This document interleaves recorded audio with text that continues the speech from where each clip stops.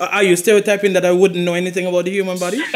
That's you're sharp like a razor today, boy. Oh, man, he touching down here. Is you come here, you're bad influence. Boy, Gregory. Sometimes I know exactly what you're going to say. Every single month, your bank account is overdrawn. The world is a business. A husband is what's left of a sweetheart after the nerve has been killed. Walking around blindly with dead eyes, following orders, not knowing what they do, not caring. Obey all rules! If you have selfish, ignorant citizens, you're going to get selfish, ignorant leaders. You mean like Democrats? Well, we both agree that must be the reason. Why not let the folks themselves ask for something that they like to hear? We are knee-deep in a pool of stagnation. No, wait a minute, friends. You don't want to hear that, do you? Yeah. Welcome to Objectively Incorrect, guys. We're here with I'm here with three gentlemen, all of which are proficient in whatever. So we have Glenroy Marshall. He's joining us from Los Angeles. No, you're in California. I'm in California. Yeah. Kelly's in California. We have Dr. Garfield Alexander. So something like Garfield, come on. Gregory. Dude, anyway, right? And we also have Pastor Andrew Tuckett, all right? Hi. All right, so guys, thank you so much for being here. It's great. We're going to be talking about male issues. We're going to be talking about male identity. And each of us has a perspective. We've already started talking, so let's get the ball rolling. And the first thing we're going to do is we're going to have a little team game. You guys will get 9 questions. You'll start out with 3 points each. Let me tell you what the rules are, all right? So each person starts off with 3 points. The point of the game is for you guys as a team to amass 20 points, all right? The first 6 questions, you guys are going to get 2 questions each. And each question, you're going to designate one person to help you. The only thing the person could do is eliminate one of the choices. At the end, there'll be 3 questions, 3 group questions. We'll elect a leader, and the leader will answer the questions. Kyle, you get it? Okay. Yes, sir. Okay, great. Super. All right. So, one thing, if you guys try to hint to the right answer to any of your teammates, right, you will lose 1 point each. But that's teamwork. It's so Caribbean. Sounds like sexy, right? All right, so we're going to start with Glenroy. Glenroy, how many times is saith the Lord or thus saith the Lord repeated in the Bible? All right, how many times is saith the Lord or thus saith the Lord repeated in the Bible? Kyle, this is your question. You have to elect one person to help you. Who will you elect? I'm going to elect the pastor. All right, well, that's a good choice. And he point in the right direction too, you know? Yeah, he is pointing in the right direction. All right, so the possible answers are A, approximately 500 times, B, approximately 1,900 times, C, approximately 5,000 times, and D, more than 8,000 times. I'll repeat. A, approximately 500 times, B, approximately 1,900 times, C, approximately 5,000 times, and D, more than 8,000 times. Pastor, which one will you eliminate? I'll be honest with you about Glenroy. I have no idea for this one. I have not counted the thus saith the Lord. Ever.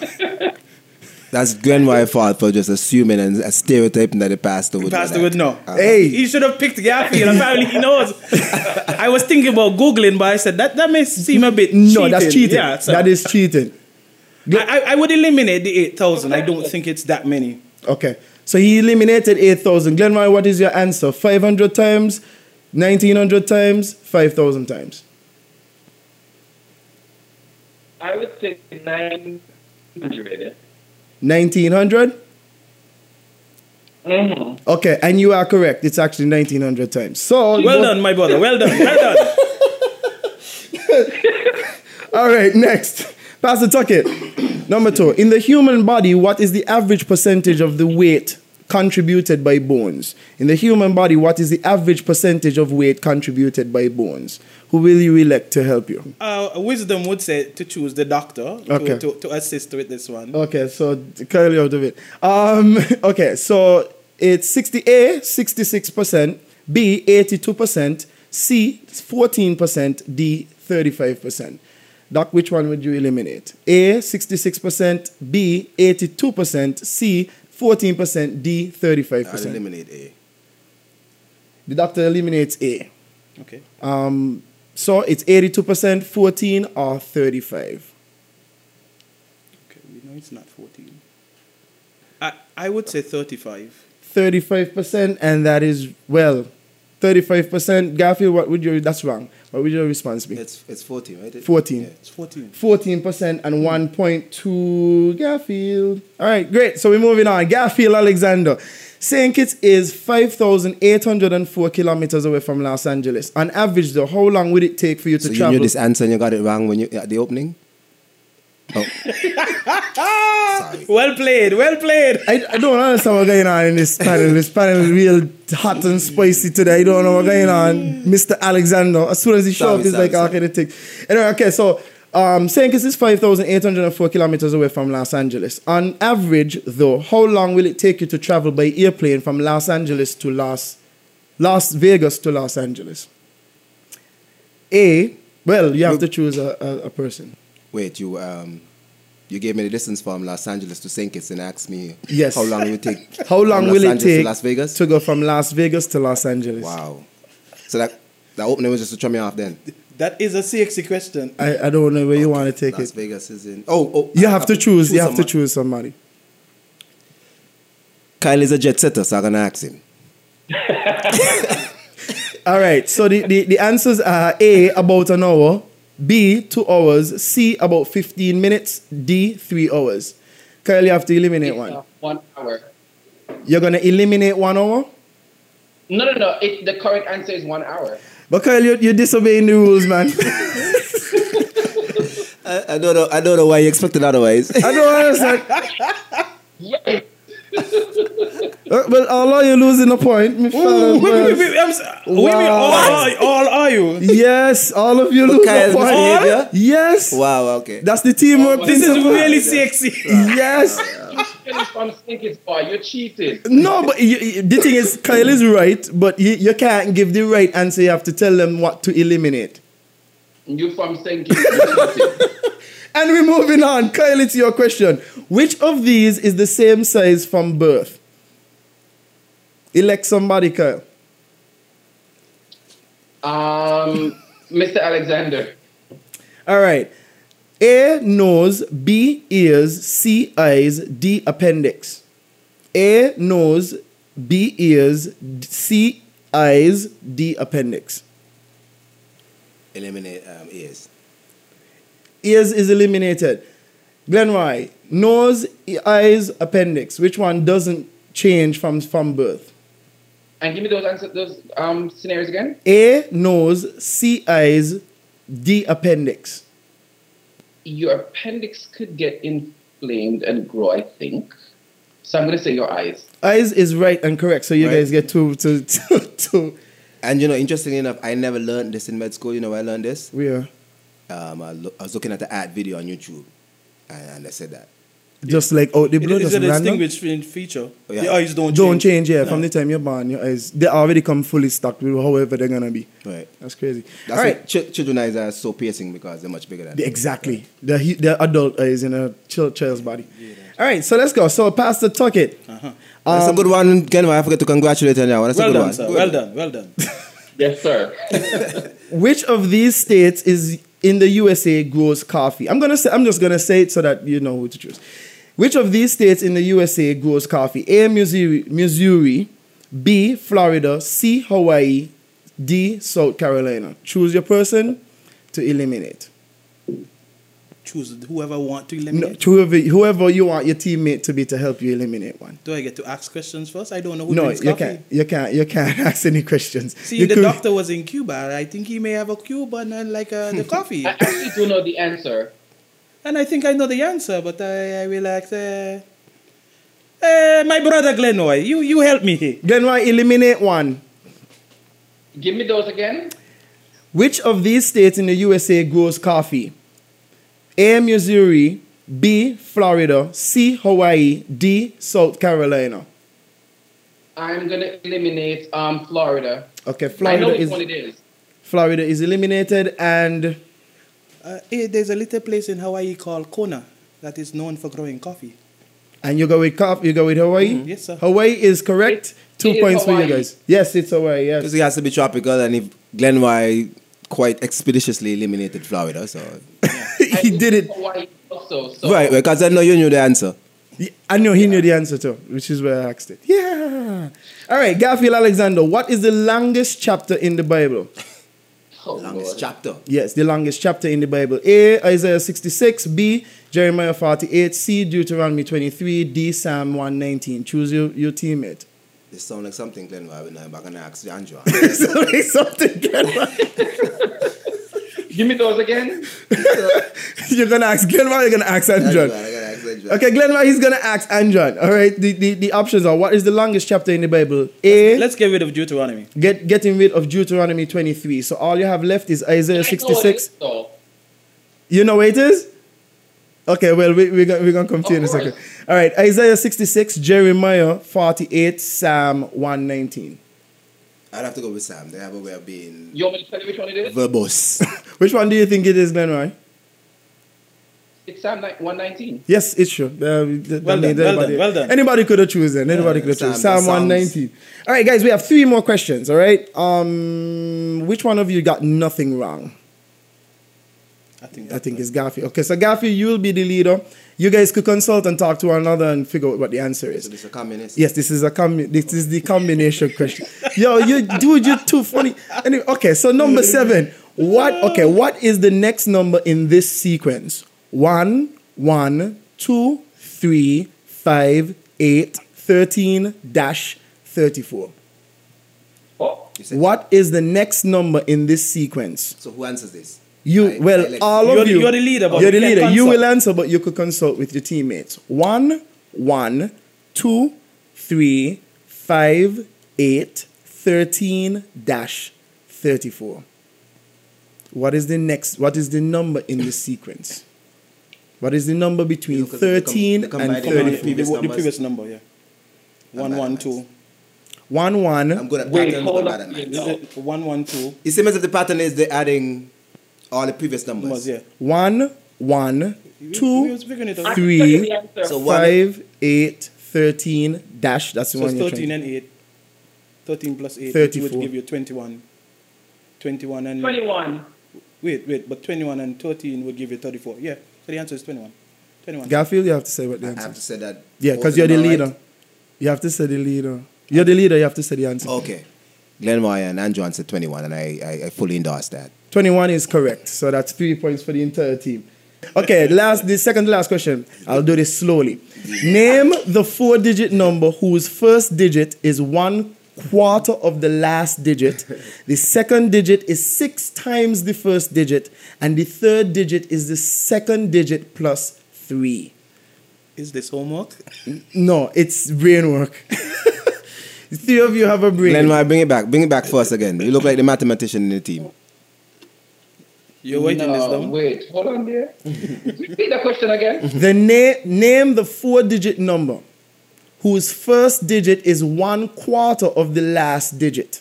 The second digit is 6 times the first digit, and the third digit is the second digit plus 3.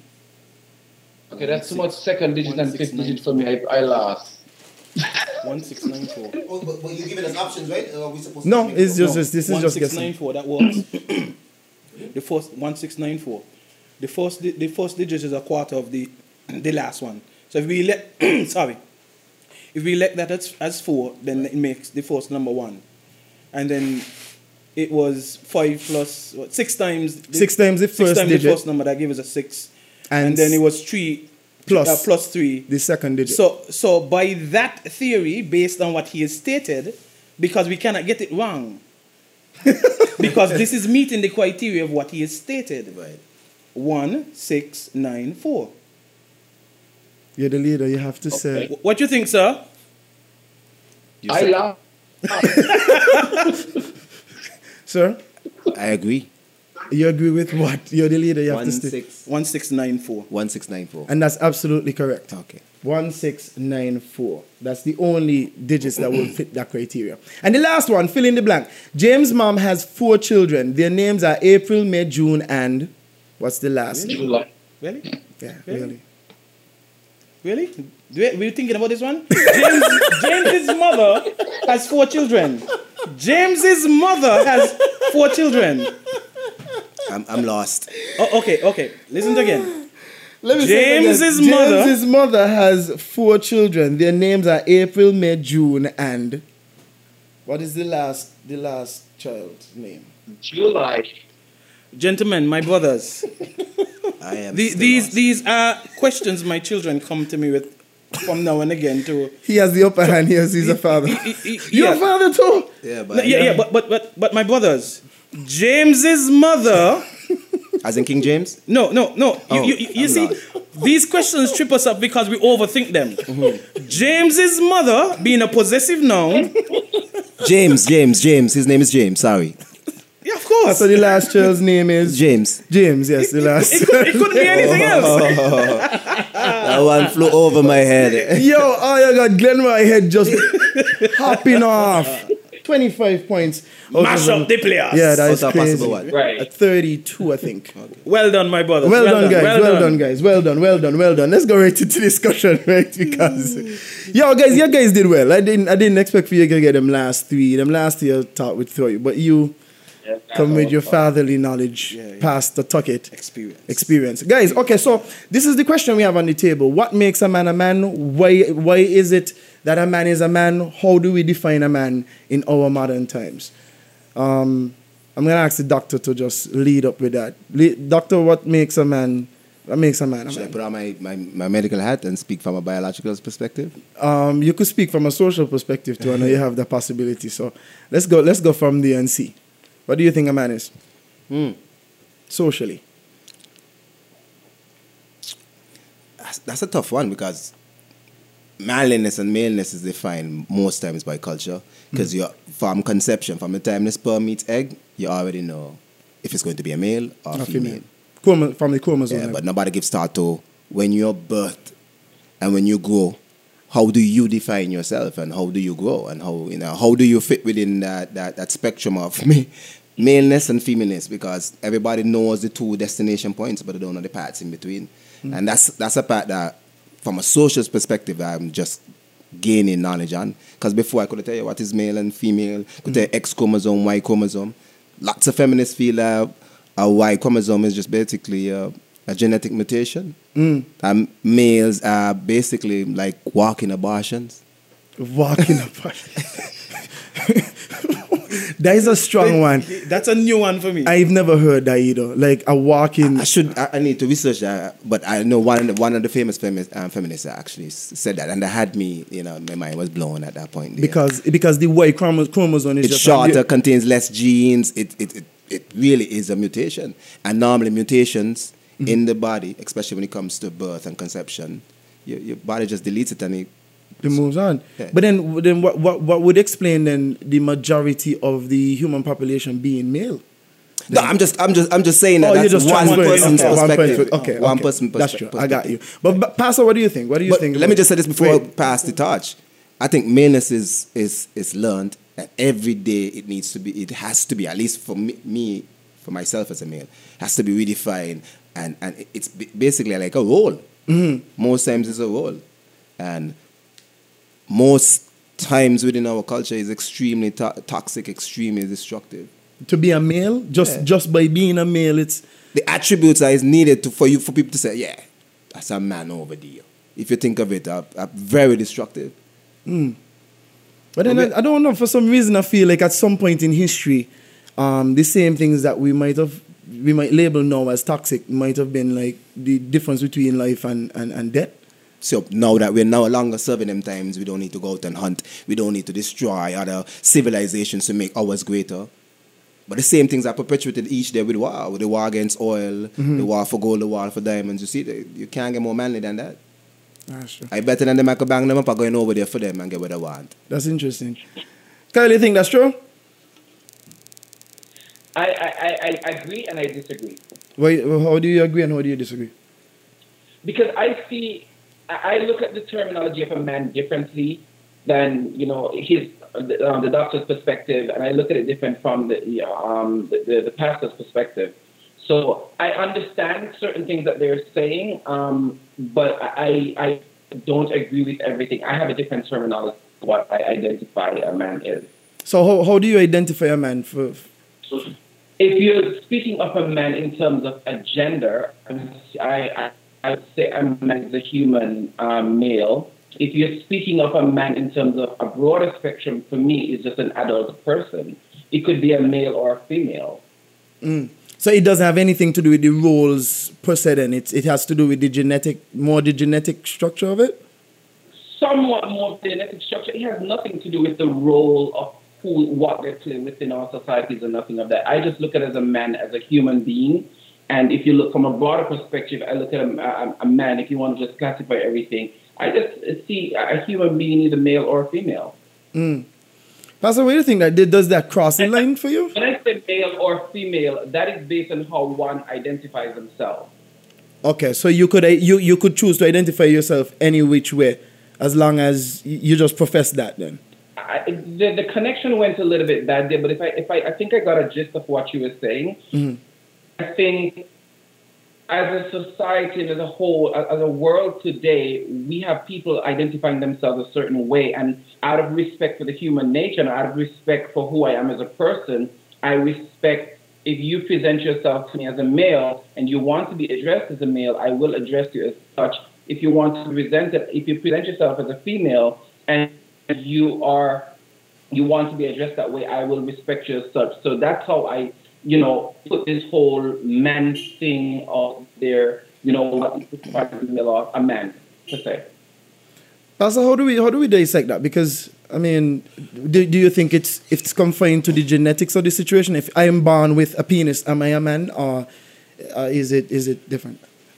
I think, one of the things we have to look at in our culture, and I do acknowledge what Glenroy is saying, because it's a reality of what is around us now, that people are a lot more comfortable expressing a lot of who they feel they are.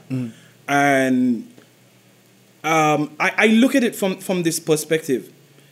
If we sit here and you give me your opinion, and Dr. Alexander gives me his opinion, and Glenroy gives an opinion, I do not feel comfortable coming and saying your opinion is wrong. But what I do ask of everybody that I have conversations with is that we must have a standard by which we are measuring it. Otherwise, we'll get nowhere, because everybody will always feel that they are right. So in order for anybody to create a standard, and those of us who had any dabbling in science, you know that you usually have a control or something, a bar by which to measure it. And I tell people this. Where's that, Glenroy? I want to ask him a question when he's finished. Okay, sure. Go ahead. And so the bar by which I have known and come to experience and spent plenty of time studying before I accepted it was the simple fact that God has to be our bar. That has to be something greater than us has to measure us. Because if we measure ourselves by ourselves, we really don't get anywhere. Because let me give you a quick example. I can look at Dr. Alexander and say, okay, because I have a little bit more here than him, I'm better. But I have a lot more here than him. And you have a lot more here than that means you're better than both of us. And so by creating these kind of standards, it's very easy to put people into certain kind of spectrums that, okay, you're not worthy, you're outcast, you're not worth the time. And a man defined by the word of God has a relationship with him. And the accurate relationship that he's not just a good man, but he's a godly man. And that standard must be our benchmark. So I have this that I'm chasing, not just looking at somebody else and saying, oh, I'm better than them, so I'm not too bad. And that is a human condition that we have. We've heard it growing up, looking at the Joneses or comparing this and, well, the new shoe come out, so I want the new shoe too, and I don't feel comfortable. So we chase things here that in the end really have little to no meaning. But then in the context, sorry, Glenroy, I'm not going to cut off your question. What did you want to ask? Pastor, not to debunk what you're saying, and not to say that you're wrong. Let me ask you this question. In your statement earlier, you said that we have to hold God as, a landmark to look at and to guide ourselves. Is that correct? Yeah. Okay. So you're saying the term God had you been speaking to a person who believes in Islam, would this be the same narrative that you would speak them in? Because if it is, wouldn't you find, or wouldn't you think that you're imposing your Christianity and godly ways upon a person who believes in Islam? Oh, you were finished, or was just making sure? Okay, Yeah. here is the way the Word of God looks at it. No, give me a second. Oh, go ahead. Sorry. What I was asking him, he mentioned in his before that we should all use God as a measure to what we basically look up to or whatever, which is fine, and I understand that. However, my question to him is: had he been speaking to a Muslim person, or a person who's atheist, would he use that same benchmark of God to determine what a man really is or who should look up to, because they don't believe in that? Pastor, what do you answer? Okay, I think one of the part of your question before we got cut off was a matter again of imposition. My sharing what I believe in is not meant to come over in a harsh manner that there's a disrespect. But I believe there's some fundamentals to life that sometimes we ignore and we kind of skirt past because they make us uncomfortable.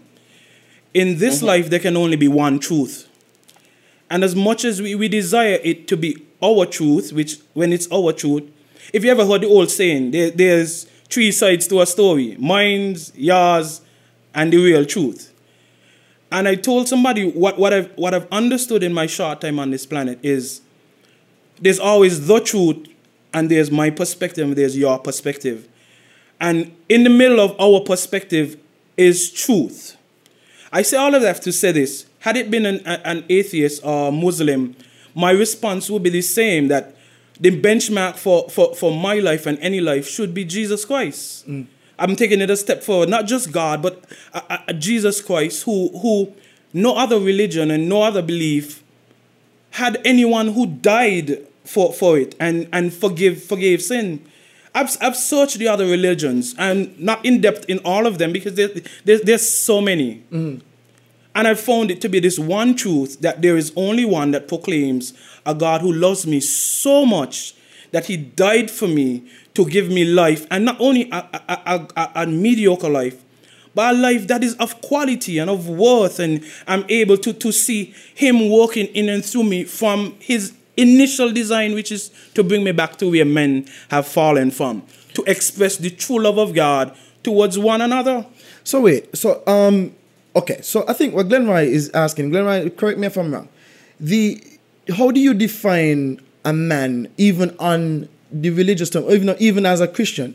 What is a man for a Christian? What is a Christian man? I mean, I understand you're not going to go through each and everything that dictates that, and you're not going to quote every single scripture that has man in it. But in short terms, in the shortest hand that you could probably name it, sorry to put you in a position, but how do you define, what defines a man? Not just somebody with a penis, but a man.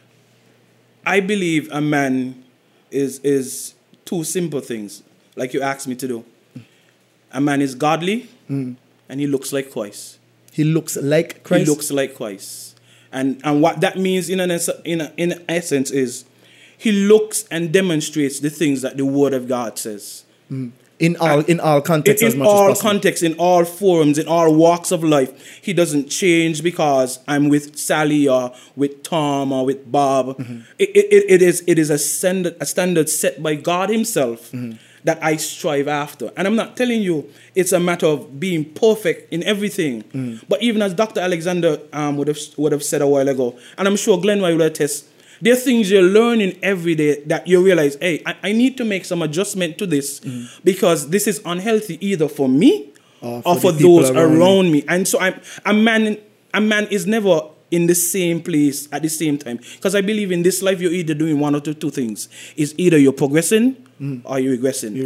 And there's no stagnancy. Because but then does the Bible limit that? Because I mean, if the Bible has specific terms that were written and documented like thousands of years ago, does it allow for evolution in 2,000 years after? Does the Word of God change in accordance to to what is happening in terms of culture? No, not necessarily that if the word of God changed, but is it that the role of a man changes based on how the culture is evolving? And is it possible that by, just by listening to the word, or by just going by the word of God that was written so long ago, that you might find stagnancy in just going hard and fast with that? Okay, what I've found, even in my personal experience, and I know there is such a large forum of atheists versus Christians versus Muslim. I mean, all you have to do is Google it or go on YouTube, and of course, it bombards you in such a way that, I'll be honest with you, sometimes I'm like, God doesn't need a defense. He says to us in His word, if you seek after me, you will find me, and I will respond to you. So I always encourage people, you hear me speak, search for yourself. Look and see if these things are so. Because sometimes we make decisions because I hear people say so. And I didn't become a Christian just because I was raised that way. I searched myself and I ensured that what I believe, I was able to back it up. I knew I had a personal relationship with God, and then I chased it. I know that's not everybody's experience. It is. And I don't approach people like, oh, you better get my experience or you're dead. No, I present it with love, and I'm telling you, here's an option of a God who loves you so much that your response to Him is going to increase the measure of your life. Indeed. But it's an option. Garfield, I have a question for you. And it pertains to this same thing. When it comes to the evolution of man, how has it changed from a historical level? How has that role changed for our culture? Because culturally, I don't know if we are in the same place as men that we were 50 years ago. You see, that in itself for me is pretty stereotypical. Because a lot of the notions we have has been perpetuated by Hollywood and the media that we know of it today. Like, I was amazed to find out, because whenever you saw it, and I think Hollywood is the greatest benefactor of maleness. And I never saw it until I sat down and spoke to a lesbian. What do you mean? She basically, and the history she gave me was that she grew up, from the time she was 10, she realized, and that's when she started going through puberty. She was all right until puberty started to onset, and she just felt foreign in her body. That's not the body she wanted. Oi. Right? And she said she actually used to look at the movie, because in the movies, and I never picked that up until she pointed out to me, that they perpetuate men. It's like, you mainly have male lead. It's only recently we've had a few female leads doing action films. You understand? So it's a perpetuation of maleness. They always win. She also highlighted to me the fact that quite often you have a pairing of a guy that's not so good looking, not so active, not so manly, but he always ends up at the end of the film with a beautiful female. But the likelihood of that happening with a female, a not so good looking female, ending up with a handsome guy, that doesn't happen. Hollywood perpetuates this one where you always find, because girls are made to feel less of, and somehow that male dynamics, the male always win. She pointed out to me. I lost my train of thought. You were saying that the only people, because what I was asking is how has that changed? Because wait. Yeah. So we see Hollywood, we see the Greeks, we go back, and I remember having this stereotype in my mind that that all the warriors were males. Yeah. Until you start to research real history and you understand that even in the tribes of Africa, everybody used to go out. Everybody used to fight. Even within some of the stereotypes, within the Greeks, within what's those others called that actually defeated the Greeks? The Romans? No, not the Romans. So they believed in the Norse gods. That's North mythology. That's what the Vikings. Vikings. Even those, lots of the females went to war. Of course, they always were there. Yeah. So they were nomadic tribes, so they had to go with their families. Right. And then it's only afterwards that females were saved from war, going out and hunt, because they were seen as more valuable. They were the only ones that could bring life onto this world, only life that could nurture it, because you can't give suck. A male can't give suck. Right? Exactly. So, a male can't give birth either. And they could do everything that a man could do and what he could not. So lots of times they were kept out of harmful behavior unless really necessary. But that's not what we get. We always get that the man has to be strong, always have to be good. So a lot of what we think of historically was man and manliness are just perpetuated stereotypes. Because women were always important. Religion came along later on, one dominant religion, because as you know, each sect, each tribe would have practiced their own variant of different religions. But after men started going out and exploring and destroying and forcing their type of religion on other persons is when you saw this shift. And this is not knocking Christianity, but Christianity is the ones where we talk about the virgin birth. In some people would say that devalues the woman. Why it couldn't be that God has a wife? Or God actually impregnated Mary? What is so wrong and dirty about that? But then would that mean that if God impregnated Mary, would that constitute a sin because God wasn't married to Mary? Would that have... But not only that, why does God have to be a man? All of that. Why does God have to be a man, Pastor? Who said he is a man? Okay. Glenn Why, you're not out the conversation, Glenn Why. You can chip in whenever you feel like. I'm following. I'm following. Okay, because I have a question for you as well. Coming up. But Pastor, why is it that God has to be constituted as a sex man? This is, again, one of the unfortunate things I found as human beings. And I was guilty of it until I looked at myself and I realized, based on the word of God, I had to do some adjustments. That I see God, we saw God in terms of having human conditions. And he has human restraints. And so we sometimes give him human qualities. And I hear people say, oh, God is crazy and God does crazy things. I've even heard Christians say these things.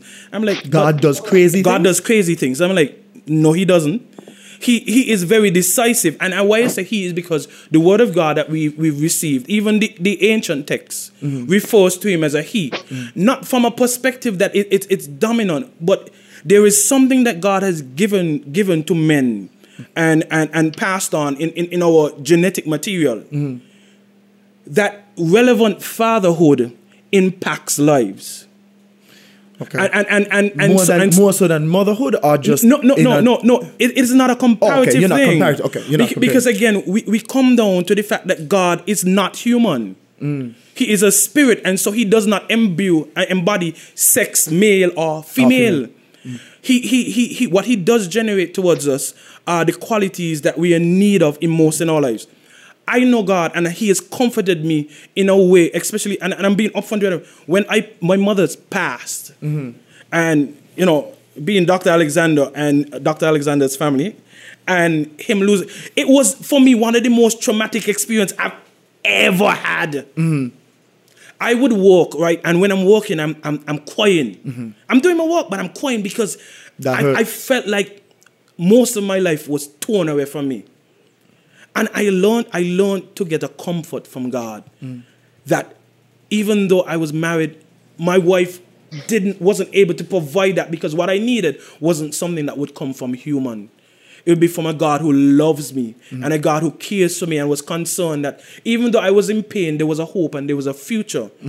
And that is what I received. And so it's not just a he thing and a she thing. It's more the function. The function of God is more important than the sex. Than whether he's male or female. I got you. The reality, like I share with people, if I'm drowning, do you think I come up and look to see who is going to save me? Or, you don't meet the criteria of what I think who is going to save me.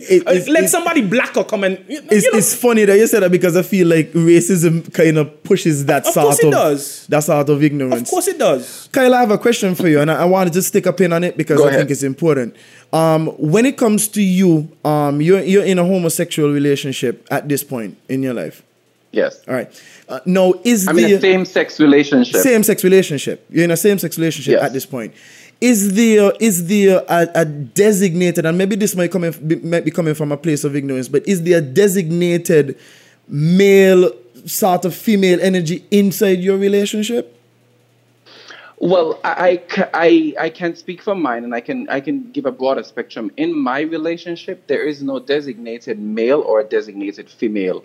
We both understand that we are both men, and we will always and continue to be men, and we just have a very loving, solidified relationship within that.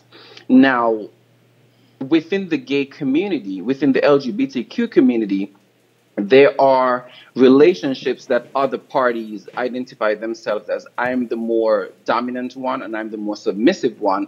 Some of relationships has that, but in my specific relationship, we are both men.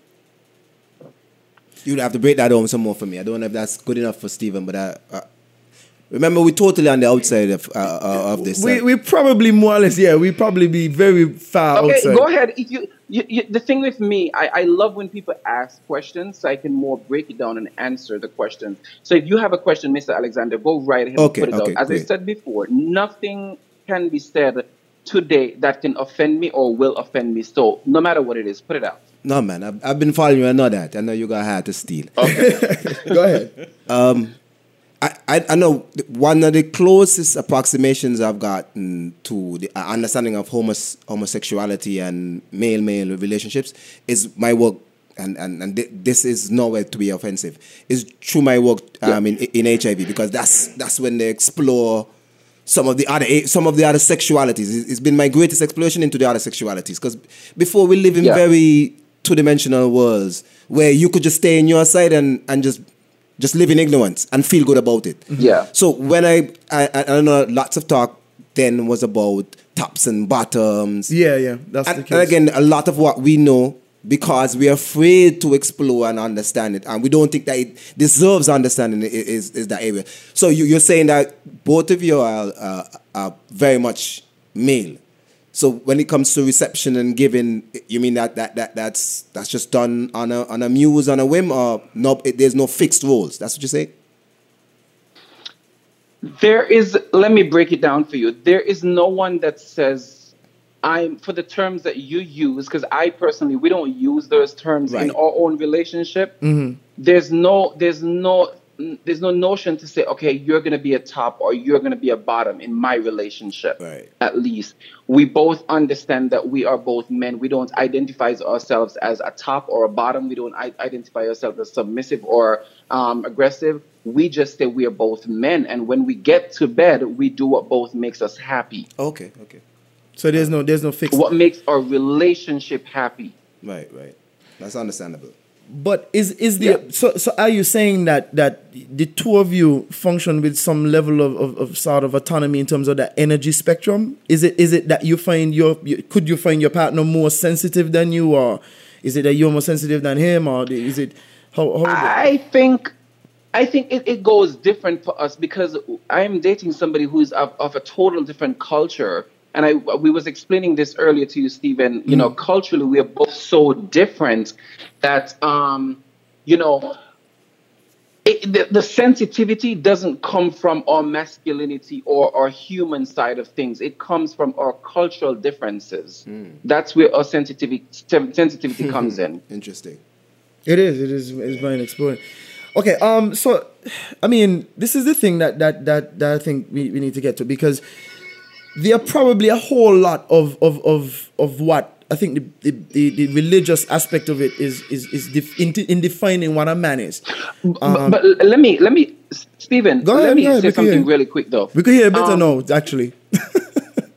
Go ahead. Let me say this. A lot of gay relationships, however, like the question Dr. Alexander asked, a lot of gay relationships do identify themselves with those terminologies, right? I don't want to put it out there that we as a gay community don't identify with those terminologies, because a lot of gay relationships out there do say, hey, I'm a top, or hey, I'm a bottom. But for myself and my partner, we don't identify ourselves in that area. Okay, so it's just so this, you might be an anomaly then. You might be different to the status quo. I would hope so, yes. Okay. Pastor, you are married. Yeah. You have five children. And how much of those... Yes, I have 4 biological children, but he has one. And 1 adopted. Yeah. How much of those are boys? I have 2 boys and 3 girls. 2 boys, 3 girls. In terms of like them growing in this sort of situation, I want to say climate, because I don't know. Garfield has way better lexicon than me. But I want to say in this climate, how do you teach them to identify, or how do you teach them to relate, or to empathize, or not to empathize with the gay community are with this sort of climate? How do you function that way? Okay, that's actually a very good question. I don't prepare them because okay, let me give a story. Sure. There was once a conversation I had with an individual who openly supported the community. I'm never against anybody expressing the way they feel. You feel that way. I don't think it's my right to tell you how to think or how to feel. But in expression, I said, I don't support it. She said, okay, that means you must hate them. And if your son was to come home gay, what would you do to him? And I paused and I thought, I said, how does not supporting turn into hatred? That being said, there are some mean-spirited people who do say they love the Lord and do come off towards people in a manner that belittles them. And what I want to share in the context of this conversation is simply this. According to the Word of God, it is sin. But it's not a greater sin than the gentleman who lives with his girlfriend going in sexual congress outside of the bonds of marriage. And I had a conversation one time at the basketball court where they were bashing homosexuals, man, and a batty boy, and I'm going to be upfront with you. Them anti-man and fireburn them. I said, but you have a girlfriend? Yeah. Aren't you married to her? Are you married to her? No. Do you sleep with her? Yes. Then God says it's a sin too. So it's not a end of a spectrum that, oh, the gays are at the top, so those are the ones we have to kill off. No, all sin is sin. And I know we do use the word that it's an abomination, but Proverbs tells us that a lying tongue, a proud look, hands that shed innocent blood, those who share false witness that get people into trouble, those who saw evil thoughts, those who want to sow discord amongst people. God says, I find these things as abomination. And also women wearing men's clothing. That's an abomination. Yes, God does say these are things I don't desire. Mixed linen. Mixed linen, yes, exactly. That's exactly mixed linen. And the thing is, also within the spectrum of how I relate to my children is that I point to them, you must exercise love to everyone. It doesn't matter their shape, their size, who they are. And I think the best teaching ground is your home. Because for me, having 5, they all come from different places. And in my experience, sometimes they come to me and say, Daddy, let me give you an instance. They're fighting over the television. I said, do me a favor. Go back out, sit down, talk to one another. Come with a decision. And when you come to a decision, when you finish, come back and tell me what you've chosen, and then I can give input. Because the reality is I won't be in your life always. You have to learn to. And so you have to learn how to deal with situations and find ways to be relatable to persons.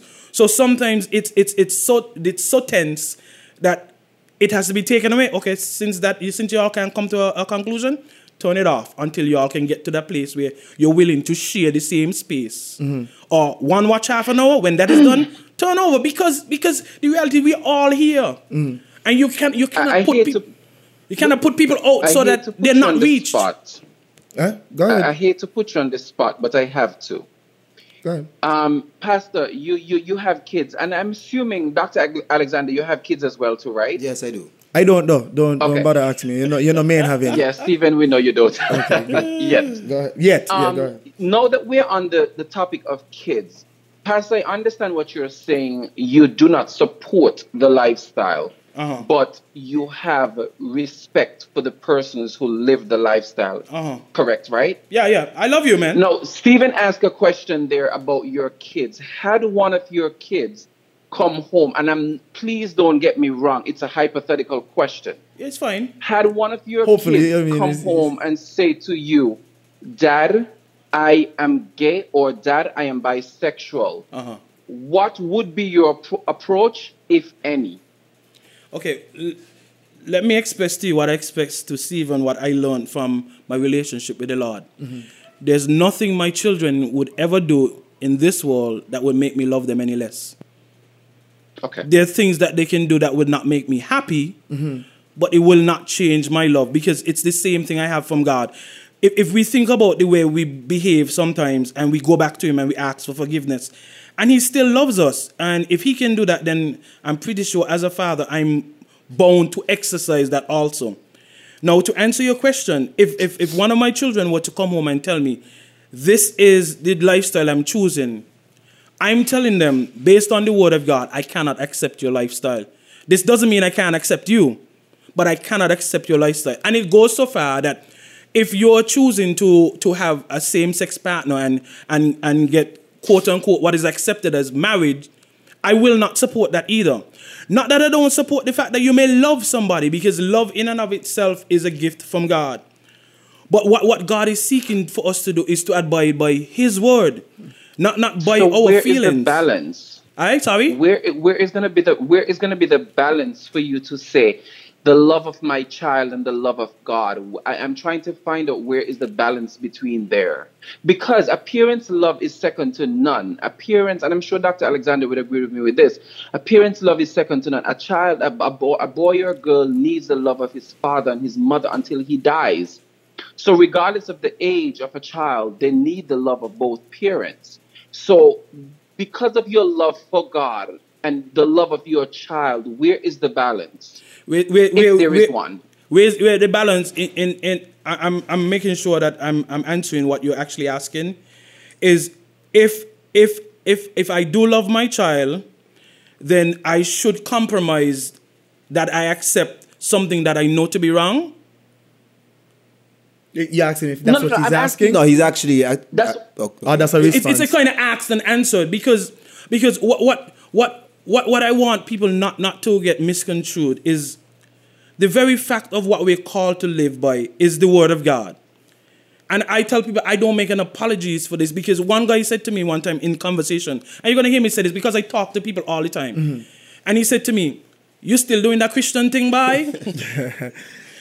I said, "Very much so, sir." And he said to me, "Oh, don't bother start talking about the Bible." I said, "But what else do you want me to talk about?"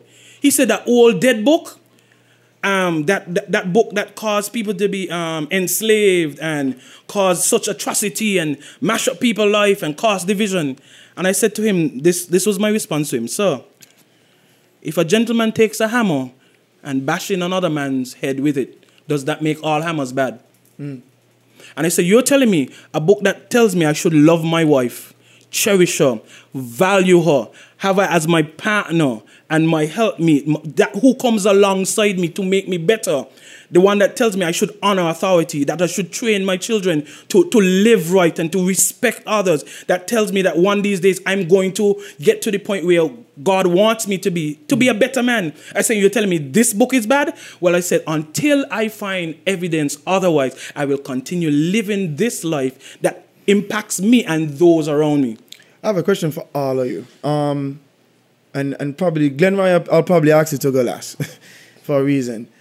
When did homosexuality or the gay lifestyle become so hatred or more hated than any other form of sin or iniquity? Like, why is it that specific lifestyle seems to garner so much opposition, or it almost feels like it's in access? And this, let me share something with you guys.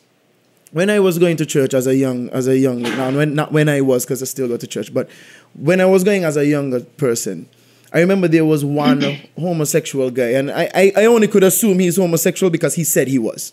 Okay, he came into the church. I think he got saved, and from what I witnessed, there was never an open acceptance of him.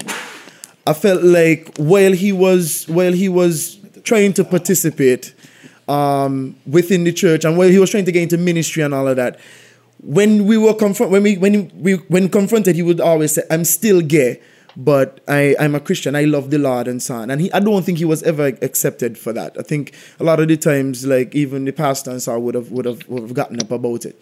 But what I'm asking is this simple question is: when did we get to a point where homosexuality is so villainized, versus being a thief, versus being a fornicator, versus being even an adulterer or whatever, any other sin?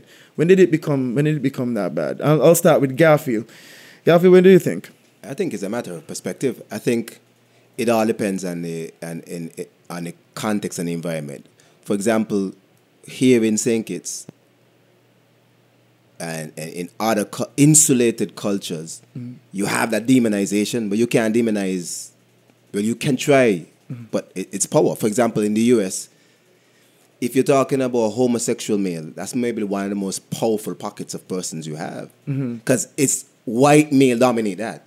Yeah, okay. And all the seed of power within the US and most superpowers resides within the white male. So white males, if you're going to be a homosexual male, the homosexual male with the most power is a white male.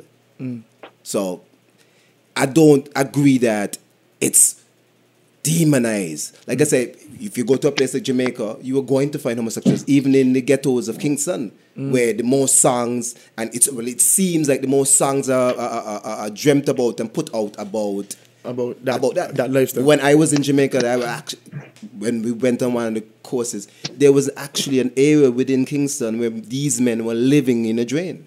Living in a drain? Right. As in, they were marginalized by society, marginalized by their family, but that's still correct. Decided, yes, this is what I am. And that is what, I don't want to say conversion because he wasn't like a part Saul to part the master, but it's when I realized there must be something more than genetics, more than the environment. Because here you are, where it's perpetuated by all the music, by all your family. You've been grown up in school where everybody says, Bonabati man. And you somehow still decide, I'm going to be who I am.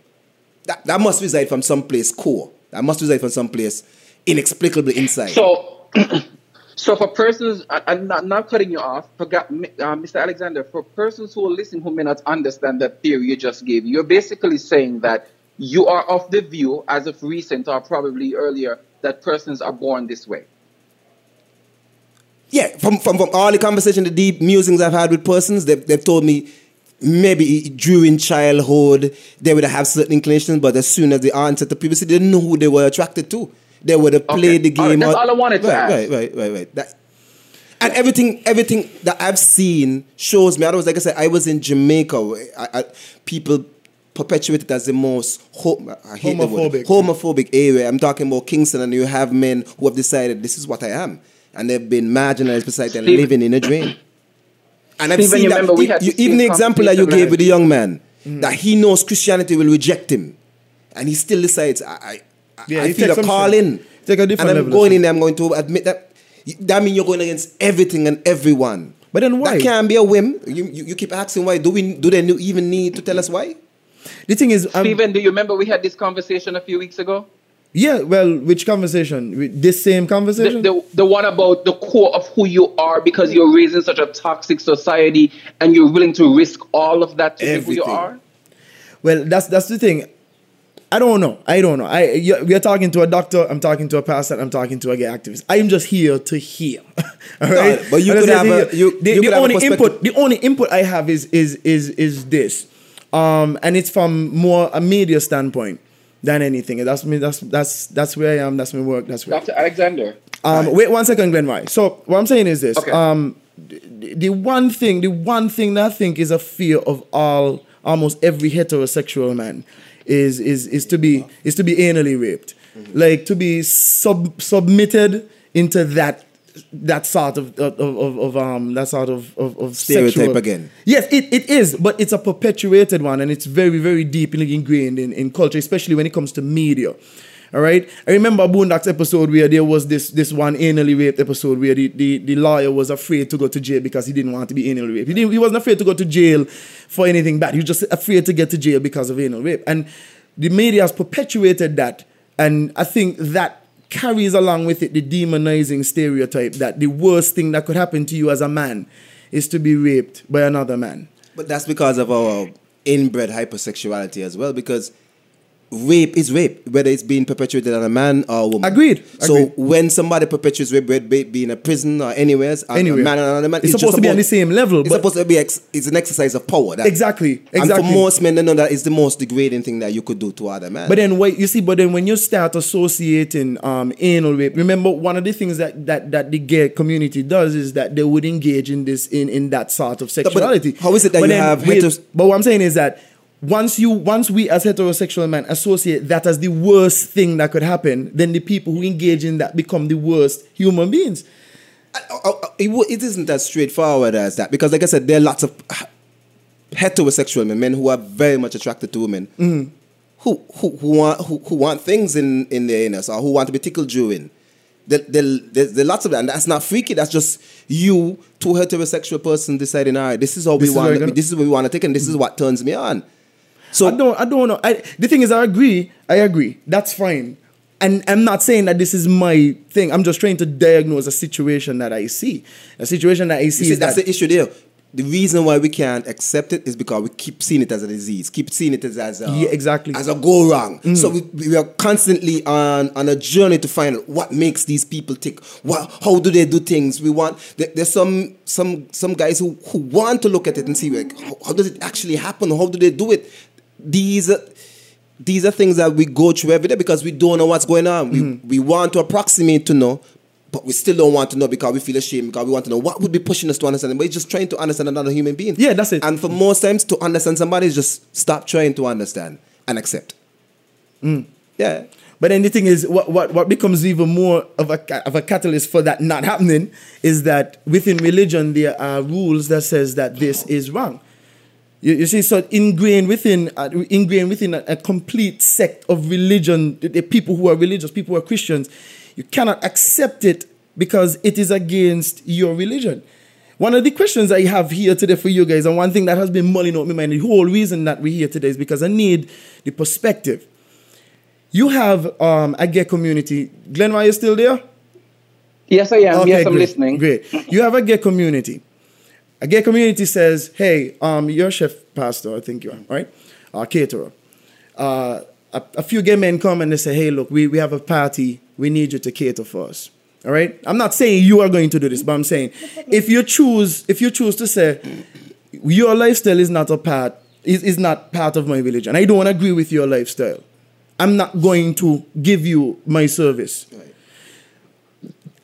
Is it wrong for the gay community to feel oppressed, or to feel like that's a form of oppression? Or is the pastor, or not the pastor, but the chef or the caterer right to say, look, I'm standing on the principles of my religion? This is where the shakiness occurs. Who is right? Who is wrong? Is there right and is there wrong? If I don't want to entertain you as a customer because I don't agree with your lifestyle, am I wrong to take that stance? Or am I wrong to say I am discriminating against some? Is it discrimination because you don't agree with my lifestyle? You see, it becomes a whole. You see, but you what you just highlighted for me is discrimination. But since the now president of the United States are actually changing the laws, and now they're going to say that if you're a service provider, even in the hospital, and you're providing a service, and somebody that's openly gay comes there, that you could not serve them. Yes, exactly. And that's what's happening say that right it's that they were infringing on your religious right. Yeah, your religious right. That's what's happening now. Again, that's the broader spectrum of what's happening. We've come to a point now where whose human rights now become more important? Is it more important to see everybody as a human being, or is it more important for you to see your rights as a person, your right to have a religion? Go ahead, Kyle. Go ahead. Let me ask you a question. Sure. You have a child, and your child is 14, 15 years old. He or she identifies himself as being gay. He goes to the hospital. Dr. Alexander is the only doctor in St. Kitts and Nevis, and decides that little boy or little girl is gay. I do not want to be associated with that community. I don't want to touch that child or that little boy or little girl, and she dies. How does that sit with you as a parent? I mean, as a parent, come on. I'm not a parent. I'm just saying I'm not a parent. But, okay, but my question is, if you're offering the thing is, service, exactly. The thing is, if for all intents and purposes, my morality says that is completely wrong. But then you are offering a service. Yes, the person is offering a service, and because they're offering a service to me, and they deciding not to offer a service to my child who needs that service, of course I'm going to say this is wrong. But then. Yes. But then the counterbalance is, am I, and this is probably the question to ask, am I infringing on this person's right to say I don't want to give service to everybody?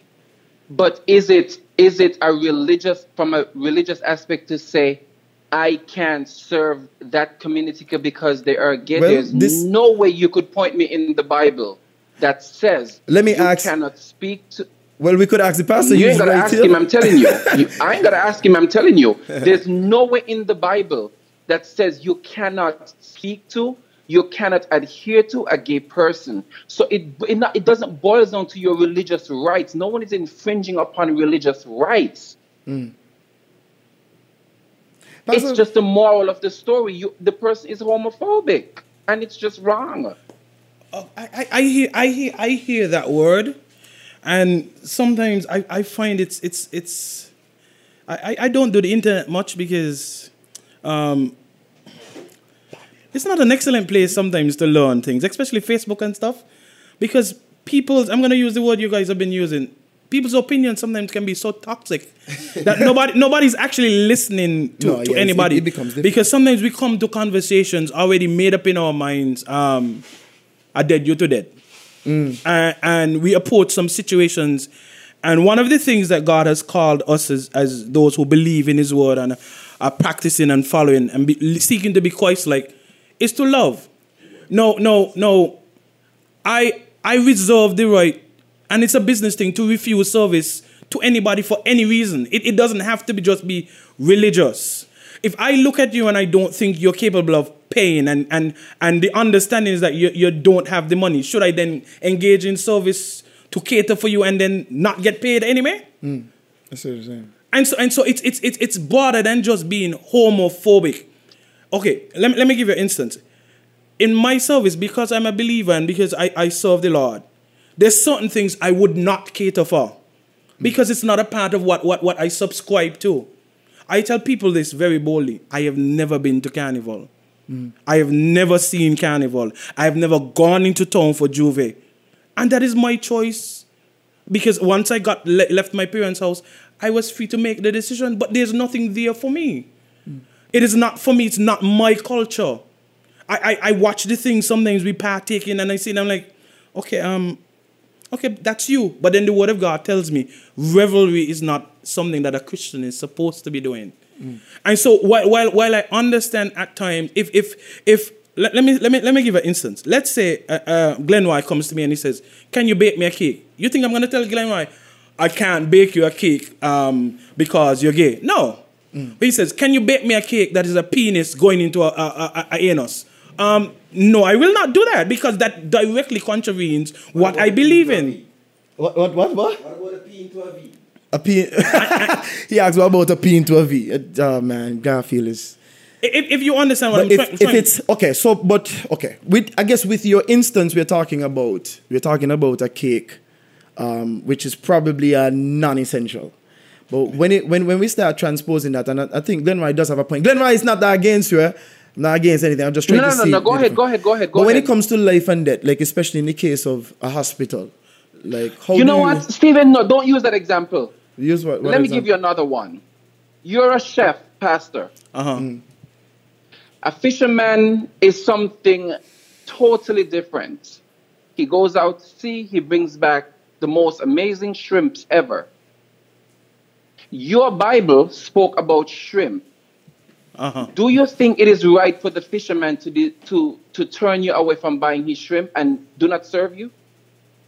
If in terms of if he's a buyer? Yeah. Okay, to say he will not sell to you. You're saying since the word of God speaks about eating crustaceans and so forth that it's a sin, and should the fisherman reserve the right not to serve me because that's what my Bible says? Yeah. If we have a conversation that indicates that, then he has the right to serve me or not to serve me. In the instance that you placed before, I cannot think of a good reason why a doctor would not help to save a patient, as that is their primary function, to preserve the health. But if you being a baker is your primary function, and I want a cake, but you're going to refuse to make me a cake because of your religious reasons, isn't it? Yeah, but outside of a religious reason, the Bible indicates to us that if something offends my conscience, in other words, if I don't feel like it's okay for me to do, then it is sin if I do put myself in and do it. So I'm telling you, there may be a baker who doesn't feel any issues baking the cake for you, and I think and on the other end, is that the community has attacked other persons because there's stories out there where they target certain persons because they know this is their belief, and then they put them in an uncomfortable position, and I don't think that's fair. And that's to do that to anybody of any orientation. I'm going to do this. Okay, let's deal with one of the major things we have, race. Because you are of a certain color, ethnic group. I've seen some things in my own country. I was in a Chinese supermarket, and a girl came in and threw the money in the teller's face, in the cashier's face. I'm thinking, at what point in time did you feel that person had so little value that should be your response? I don't care what ethnicity you are. We should have that value for one another. That hey, these guys don't subscribe to my lifestyle, and we can see them saying this. So let's not go there and try to impose, because the imposition has been on both sides of the fence. You know, you're gay, so you can't come in my restaurant. Are they paying? Are they doing anything on your table? No. Are they eating your food? Yeah, that's the purpose. But when your choices and your lifestyle are then put in my face that, hey, this has been one of the defense. You need to accept this because this is how the world is. At the same time, it's not fair and it's not right. But like I said, it must be met with love. Our response must be met with love. I wouldn't curse you. I would say I'm uncomfortable making this cake. I do not believe in. And this is the penis. And dude, okay. You want me to make a chocolate cake? Fine, I make the chocolate cake. We are good. But the moment again, it sometimes it comes off as you must accept my lifestyle, and that in of itself is the same thing you're asking people not to do to you. Because I will tell you, the essence of this whole thing with Jesus Christ is not to make you straight. It is to bring you back into the position that God had for us from the very conception of our lives. When he breathed into you and you became a living being, the thing God desired for you was for him to have a relationship with you through Jesus Christ. And that from there, he will take you to wherever he needs to take you. Okay, that's a good question. I think that brings us to a good point. Is it possible, because I mean, I made the reference to the story to start this part of the discussion off, but is it possible then for somebody to be gay and a Christian? Can I give an example? Sure, go ahead. You've been a Christian, right? Yes, I am. Okay. I'm asking this. Of course. No, I've never been gay. No, Christian. Christian, yes. Oh. Okay. As in practicing. Practicing. Not brought up in a Christian home, because sometimes we get that confused. Yeah. Practicing. You've been practicing. Okay. Practicing, I believe. And Bible beating. Bible beating is a different level. Maybe I'm more liberal. I'm a lot more liberal. Could I say? Anyway, continue, Pastor. And we're choosing to be open and upfront because this is something men don't do. We hide a lot of things. Have you ever lust after a woman? Of course. And when you became a Christian, lust suddenly disappeared? No, not at all. Okay, so but then I became a Christian when I was like 11 or 10 or something. And we're going to be upfront. And I'm sure the good doctor will tell you. That don't count. Sure, the pastor agrees. Even though Dr. Alexander is not a Christian, correct, sir? No, not. Okay. I'm sure he has moments of lust, correct? Of course. So what we are saying is that you become a Christian and it doesn't eliminate anything. No. So why is it we think that, hey, I was practicing this lifestyle and all of a sudden I became a Christian and this is supposed to just go away? That is not what we're after. I had a friend who said to me, he was in prison because he did some really bad things. Okay. And after being released, he used to be around me and he came to my house. And he sat down, he says, I said, you hungry? He said, sure. I said, okay, come. I'm going to get you something to eat. Gave him his food. I outside watched the man and he's shaking his head. I said, what happened? He said, you served me on hard plates. On what? On glass, on a hard plate. And you gave me my drink in a glass. I said, what's the big deal? He said, you know much people go by the house and they give me paper plate. Because you went because I was a convict. They treat me as less than a human being, so I don't deserve to eat out the same. Yeah, and I said that's on the predication that like like because you're convict or because you're gay, or because you're gonna always be a convict. It's almost like it's contagious. Don't get too don't get close to me. You're rub off of me. Yeah, don't drink out of this water. You know where that is coming from? Where? Our society is not a forgiving society. You've hit the nail on the head. Our society holds us to what we was and what we are. Our society does not see beyond what's in front of us. We are not a forgiving society. And that's part and parcel because of our size too, but you're right. But it doesn't even have to do with you doing something bad. It has to do existing. With failure too. Yeah. For example, I remember the Caribbean Development Bank did a study and found out what are the most detrimental effects within our Caribbean community towards entrepreneurship and going out there and just failing. And they say that reminder of failure, as in people are so afraid to go into business because they're so afraid of failing. Not just failing, but failing and being reminded of it perpetually. And I knew this ever since I've grown up, because you always hear the adults so on you saying, that's the man that started the business down there and he never went nowhere. And he flopped. And you're reminded that is what we do as a society, and then we still make noise and say, the Chinese are always coming in when they're funded by their government, they're coming from a place that's overpopulated and what's so. Coming to any one of our Caribbean communities is heaven. Yeah, that's why. I'm talking about millions of persons where you're told you only could have one child and they could just come. They must thrive because they've come from such an oppressed area. Not only they're thriving because their governments understand that these people have to go up. We just have too much people over here. Yeah. So their banks fund them. So when people see them coming here, it's not us and that we're failing as a black people to start businesses. It's something more endemic and deeper than that. And it's just not about our governments allowing them in to perpetuate. It's more endemic than that. We prefer to throw cash and support businesses because it's not one of us. Because we're highly critical of our own. Very. Somebody sent me a video, and I do that all the time too. I'm guilty of that, so I don't want anybody to feel like I'm playing perfect. Somebody sent me a video of a young lady. She should have been around the interview section, and it was in a group chat, so it was epic fail because she just misread the question and gave a very rehearsed answer. So everybody was looking for me to comment. No, and I said, I can't comment because I could never go up on stage. No. Rehearse or otherwise in front of all them people to answer. I remember the interesting part only comes upon somebody failing. The interview section, everybody's waiting to laugh. It's not like everybody's waiting to say, boy, I hope she came perfect so I could give her a rounding applause. No. Everybody listen to that section who did the worst. The embarrassment to see who did the worst. So you're up there on the scrutiny, sometimes dressed in a very elaborate dress or in bathing suit. So more scrutiny, you're half naked. And the stereotype is that once you're pretty, you're not smart. Right. So all these things coming on, and she's expected to set the bar low. Set the bar, yeah. And she's expected to deliver.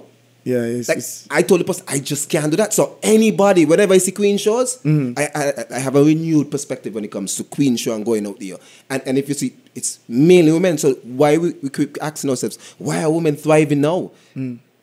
Because they've been brought up differently by their parents. They've had different expectations, sometimes no expectations. And they've been engineered and geared to survive, even when they're less funded, even when they're given less authority to thrive. You see it everywhere.